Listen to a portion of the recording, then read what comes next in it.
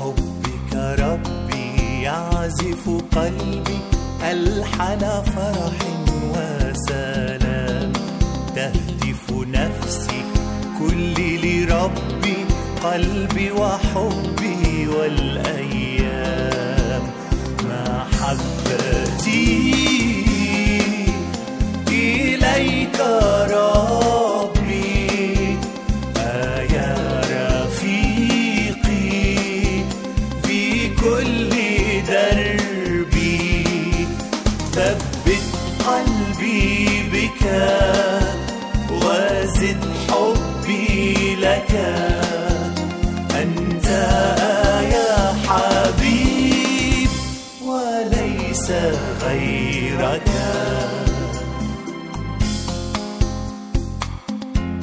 بحبك ربي لذ حديثي، عزاء نفسي في الآلام، تشفى عظامي تحيا بفرح، يفيض قلبي بالسلام. محبتي إليك ربي يا رفيقي في كل دربي، ثبت قلبي بك وزد حبي لك، أنت يا حبيب وليس غيرك.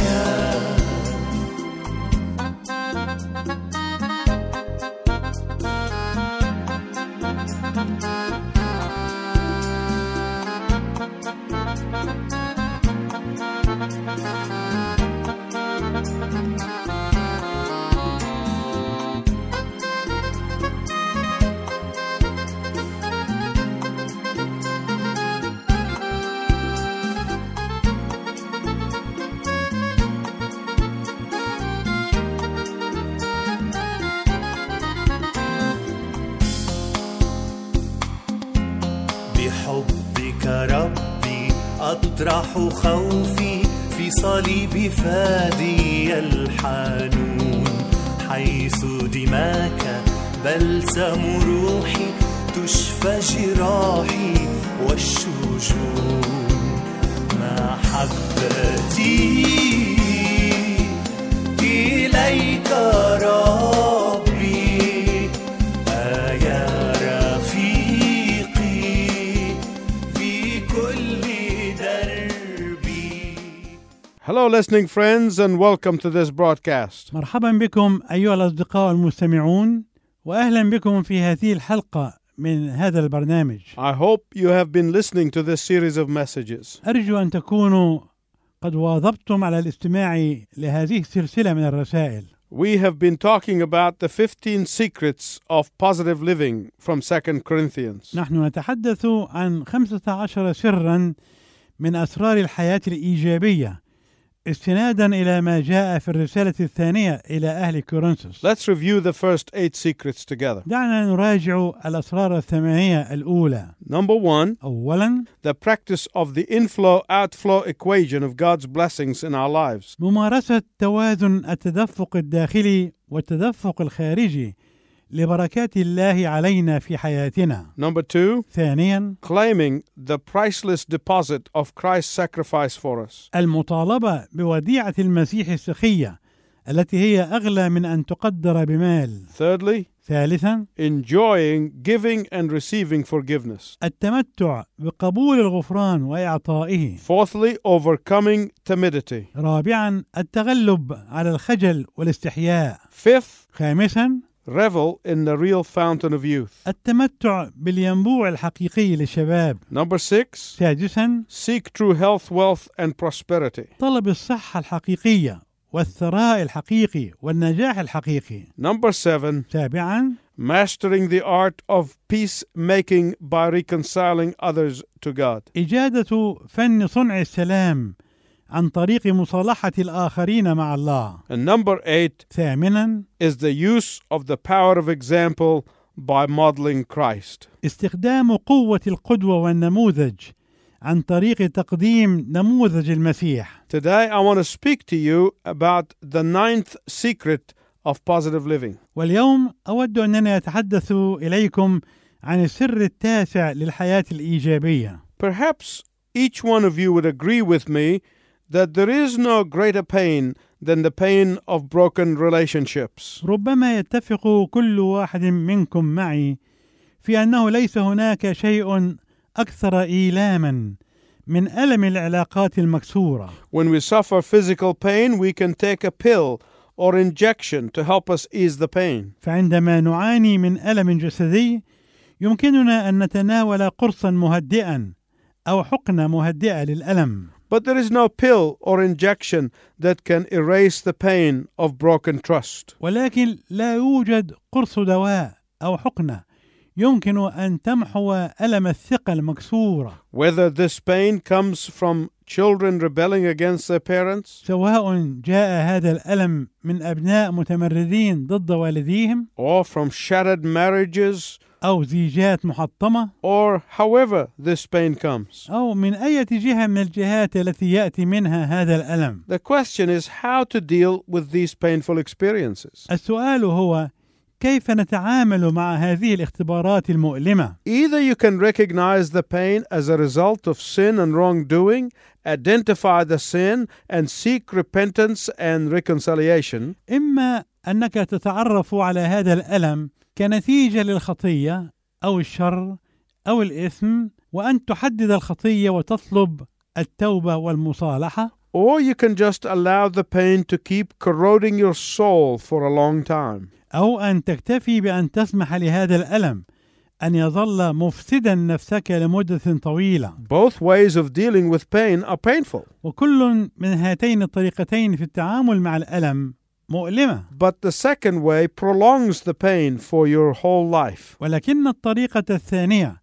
سوف تطيل الألم عندك مدة حياتك كلها. The first way is a temporary pain that provides deliverance. الطريقة الأولى ألمها مؤقت لكنه يعطي تحريرا لك. But if you ignore the pain, it will turn into chronic condition. لكن إذا تجاهلت الألم فإنه سوف يتحول فيك إلى حالة مزمنة. Most often what shatters relationships are small misunderstandings or thoughtless actions. وفي معظم الأحيان إن الذي يحطم العلاقات هو أمور صغيرة أو أعمال غير مقصودة يساء فهمها. But unresolved conflict has devastating results and leads to intolerable sadness. ولكن النزاع أو الخلاف الذي لا يحسم يؤدي إلى نتائج مدمرة أو إلى أحزان لا يمكن تحملها. The only way we can restore joy, peace, and God's blessing is to resolve the broken relationship the biblical way. إن الطريقة الوحيدة لاستعادة الفرح والسلام وبركات الله هي في حل كل العلاقات المكسورة بالطريقة الكتابية. If you are avoiding healing a conflict in a godly way, فإذا حاولت أن تتجنب معالجة الخلافات بالطريقة الإلهية your conflict will only deepen. سيتعمق الصراع ويزداد. It will open a wide door for Satan to build a stronghold in your life. وهذا سيفتح الباب واسعا أمام الشيطان لكي يبني حصنا في حياتك. But today I will tell you how to break that kind of stronghold in your life. ولكني سأخبرك اليوم كيف تستطيع أن تحطم مثل هذا النوع من الحصون في حياتك. In this series of messages, we have been discovering the Apostle Paul's 15 secrets of positive living from 2 Corinthians. في هذه السلسلة من الرسائل نحن نحاول أن نستكشف 15 سرا للحياة الإيجابية التي ذكرها الرسول بولس في الرسالة الثانية إلى أهل كورنثوس. And today we will learn about secret number 9. وسوف نتعلم اليوم عن السر التاسع، which is making sorrow the back door to happiness. وهو جعل الحزن الباب الخلفي للسعادة. If you have your Bible, please turn to the New Testament book of 2 Corinthians chapter 7. إذا كان معك الكتاب المقدس أرجو أنك تتجه معي إلى الأصحاح 7 من الرسالة الثانية إلى أهل كورنثوس في العهد الجديد. In this scripture we see that which broke the heart of the Apostle Paul more than anything else. في هذا الفصل من كلمة الله نرى أن الذي كسر قلب الرسول العظيم بولس أكثر من أي شيء آخر. It was his friends believing the lies that were said about him. هو تصديق أصدقائه للأكاذيب التي روجت عنه. That devastated him. والتي دمرته وحطمته. And when his friends believed these lies, they turned against him. وعندما صدق أصدقاؤه هذه الأكاذيب تحولوا ضده. And even those who did not turn on him did not bother to defend him. وحتى أولئك الذين لم يتحولوا ضده لم يتصدوا للدفاع عنه. My listening friend, you must understand that Paul was not just being sensitive. وينبغي أن يكون مفهوما أيها الإخوة المستمعون أن بولس لم يكن يواجه الأمور بمجرد الحساسية. Paul was not easily hurt. فلم يكن من السهل أن بولس يشعر بالأذى أو الضرر. Remember, all of these people in Corinth owed their salvation to the preaching of the Apostle Paul. وتذكر أن كل أولئك الناس في كورنثوس كانوا مدينين في خلاصهم لكرازة الرسول بولس. They were his spiritual children. أي أنهم كانوا أبناءه الروحيين. And yet they chose to believe a lie about him. ومع ذلك اختاروا أن يصدقوا الكذب عنه. The Apostle Paul was so deeply wounded that he wrote them a very hard and confrontational letter. وقد شعر الرسول بولس بجرح عميق حتى كتب إليهم رسالة شديدة جدا في مواجهتهم. The writing of this confrontational letter itself was very painful for Paul. وكانت كتابة رسالة المواجهة هذه مؤلمة جدا لبولس. But on a spiritual level, Paul had to do it. ولكن على المستوى الروحي كان لابد لبولس أن يفعل ذلك. In 2 Corinthians chapter 2 verse 4, Paul said, في العدد الرابع من الأصحاح الثاني من رسالة كورنثوس الثانية قال بولس: For out of much affliction and anguish of heart I wrote to you with many tears. لأني من حزن كثير وكآبة قلب كتبت إليكم بدموع كثيرة. And Paul sent this letter with a trusted co-worker by the name of Titus. وأرسل بولس رسالته هذه مع العامل معه والذي كان يثق فيه تيتوس. Then Paul went to Macedonia and anxiously awaited the response to that letter. ثم ذهب بولس إلى مقدونية وكان ينتظر بشغف رد الفعل منهم على تلك الرسالة. My listening friend, have you ever been there? أيها الصديق المستمع، هل مر بك مثل هذا الاختبار؟ Have you ever dealt in a godly way with someone and waited anxiously for the result? هل تعاملت مع إنسان ما بمثل هذه الطريقة الإلهية وانتظرت النتائج بشغف؟ Paul knew that the Corinthians could have responded in one of the two ways that I talked about earlier. كان بولس يعرف أن الكورنثيين كانوا يستطيعون أن يستجيبوا بإحدى الطريقتين اللتين ذكرتهما لكم من قبل. They could have become hardened in their response and live with the chronic pain of non-repentance. كان في وسعهم أن يكون ردهم قاسيا وأن يعيشوا في الألم المزمن لعدم التوبة. Or they could come under conviction and apologize to the great apostle. أو ربما كانوا يشعرون بالتبكيت ويعتذرون للرسول العظيم. While waiting for their response, Paul said in 2 Corinthians chapter 7 verse 5, بينما كان بولس في انتظار ردهم قال في العدد الخامس من الأصحاح السابع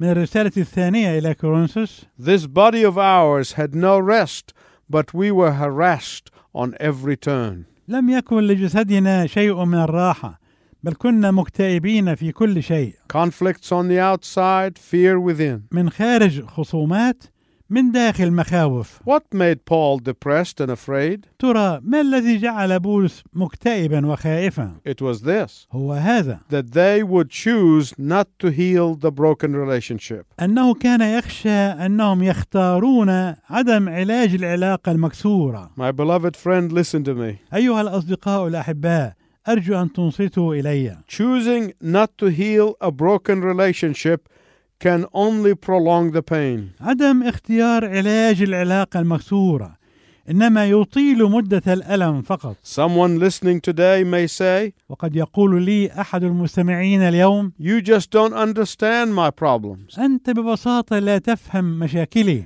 Actually, there's nothing that you are facing today that has not been faced by countless people throughout history and around the world." الواقع أنه لا يوجد شيء مما تواجهه اليوم لم يواجهه من قبلك عدد لا يحصى من الناس عبر التاريخ وحول العالم. So, my listening friend, do not think that you are the only one with problems. لذلك أيها الأصدقاء المستمعون، لا ينبغي أن يظن واحد منكم أنه الوحيد الذي له مشاكل. Don't try to run away from broken relationships. لا تحاول أن تهرب من مواجهة العلاقات المكسورة. Chances are you will repeat the same pattern in other relationships. افترض أنه تصادف أنك تكرر نفس النموذج في علاقات أخرى. Deal with the relationship that you're in. تعامل مع العلاقة التي أنت فيها الآن. Resolve the conflict that you're in. صمم على حل الخصومة التي أنت فيها الآن. Let your pain and sorrow be your back door to joy and happiness. دع الألم والحزن يكونان بابك الخلفي للفرح والسعادة. Because that is the secret for positive living. لأن هذا هو سر الحياة الإيجابية. If you think that just moving on will make you happy and joyful, it is not. It is a temporary band-aid. إذا ظننت أن مجرد مواصلة الوضع القائم سيجعلك سعيدا وفرحانا، فهذا لن يحدث.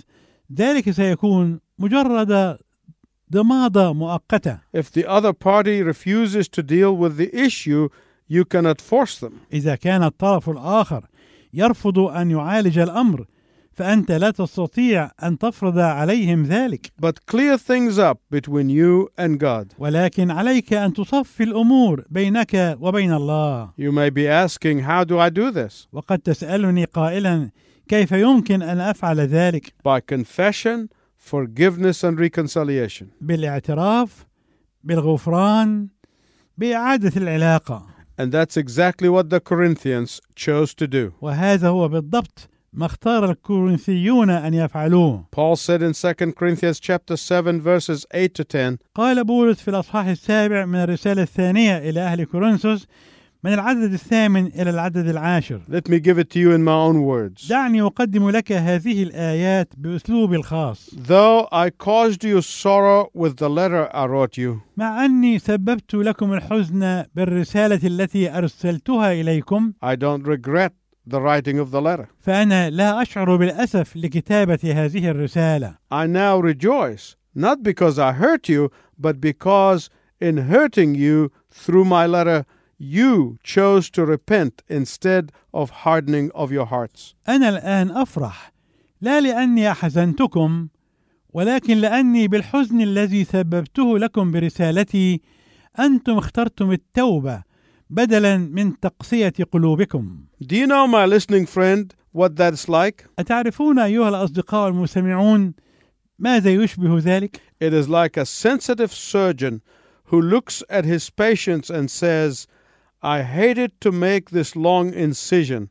I hated to cause you pain, but I am glad I did, because had I not done so, you could have died. ذلك يشبه الجراح الحساس والرقيق الذي ينظر إلى مريضه ويقول: لقد كرهت أن أعمل لك هذا الجرح الطويل، كرهت أن أسبب لك الألم، ولكني سعيد أنني فعلت ذلك، لأنه لو لم أكن قد فعلت ذلك لكنت أنت قد مت. And so, my listening friends, often the only healing you will receive will be after the pain of confronting sin. أيها الصديق المستمع، أغلب الظن أن الشفاء الوحيد الذي يمكن أن تناله سيكون بعد ألم مواجهة الخطية. Often the joy that you are missing in your life will be restored after you go through the sorrow of confessing and repenting. غالبا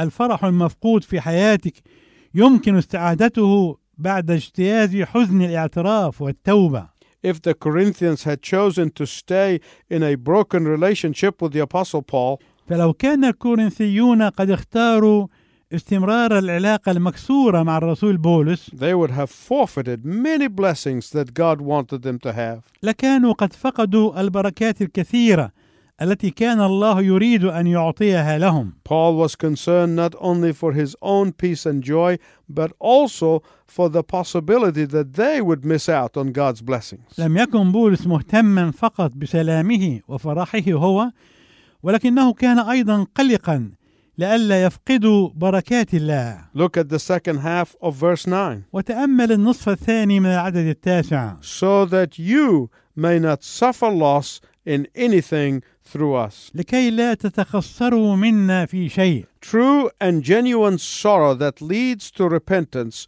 produces the blessings of God. إن الحزن الحقيقي الصادق الذي يؤدي إلى التوبة ينتج بركات الله. My listening friend, let me ask you this as I close. أيها الصديق المستمع، دعني أسألك هذا السؤال وأنا أقترب من نهاية هذه الحلقة. Did you know that there are two kinds of sorrows? هل عرفت أن هناك نوعين من الحزن؟ Paul talks about these two types of sorrows here. يتحدث بولس هنا عن هذين النوعين من الحزن. Worldly sorrow is mere regret or remorse and only temporarily relieve stress. حزن العالم مجرد إحساس بالأسف أو الندم الذي قد يخفف التوتر مؤقتا. Worldly sorrow has no healing power. حزن العالم ليس فيه قوة للشفاء. But godly sorrow leads to true repentance and will produce joy unspeakable. لكن الحزن الذي بحسب مشيئة الله فإنه يقود إلى توبة حقيقية وينتج فرحا لا ينطق به. In the New Testament we learn that because of the cross of Calvary, a fractured relationship can be restored. في العهد الجديد نتعلم أنه بسبب صليب الجلجثة يمكن استعادة العلاقات المحطمة. But only if there is what Paul calls godly sorrow and not worldly sorrow would take place. ولكن ذلك يتم فقط إذا كان هناك ما يسميه بولس الحزن بحسب مشيئة الله وليس حزن العالم. Listen again to 2 Corinthians chapter 7 verse 10. استمع مرة ثانية إلى العدد 10 من الأصحاح 7 من الرسالة الثانية إلى أهل كورنثوس. Godly sorrow brings repentance that leads to salvation and leaves no regret. But worldly sorrow, on the other hand, mere emotional regret brings death. لأن الحزن الذي بحسب مشيئة الله ينشئ توبة لخلاص بلا ندامة، وأما حزن العالم بعبارة أخرى مجرد الأسف العاطفي فينشئ موتا. There may be someone listening today that has a fractured relationship with God. ربما يكون أحد المستمعين اليوم له علاقة مكسورة مع الله. As long as you refuse to see yourself as a person who needs to turn away from sin and receive God's forgiveness, you are prolonging your pain. طالما أنت لا تريد أن ترى نفسك كشخص يحتاج أن يتحول بعيدا عن الخطية وأن يقبل غفران الله، فأنت بذلك تطيل ألمك. Today you can say, Lord Jesus, forgive me.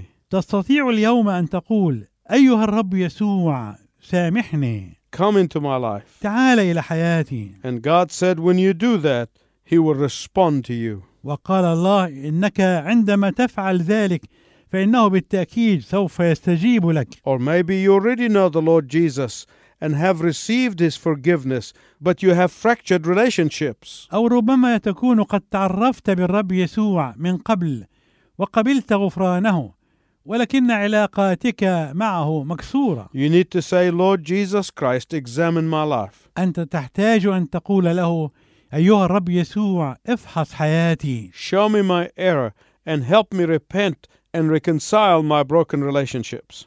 أرني أخطائي وساعدني على أن أتوب وأن أتصالح مع علاقاتي المكسورة. Then rejoice in the joy of positive living. ثم ابتهج بفرح الحياة الإيجابية. Until next time, I wish you God's richest blessing. وإلى أن نلتقي معا في المرة القادمة، أرجو لك بركات الله الوفيرة.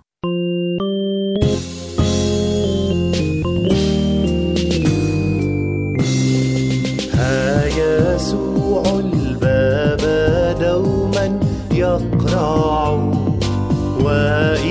إليك بالدخول يضرع. فافتح الباب وإلا يرجع عنك، فافتح لي يسوع عاجلا عاجلا عاجلا عاجلا عاجلا. اغنم الوقت الوحيد المعطى لك، قلبك افتح لي يسوع عاجلا.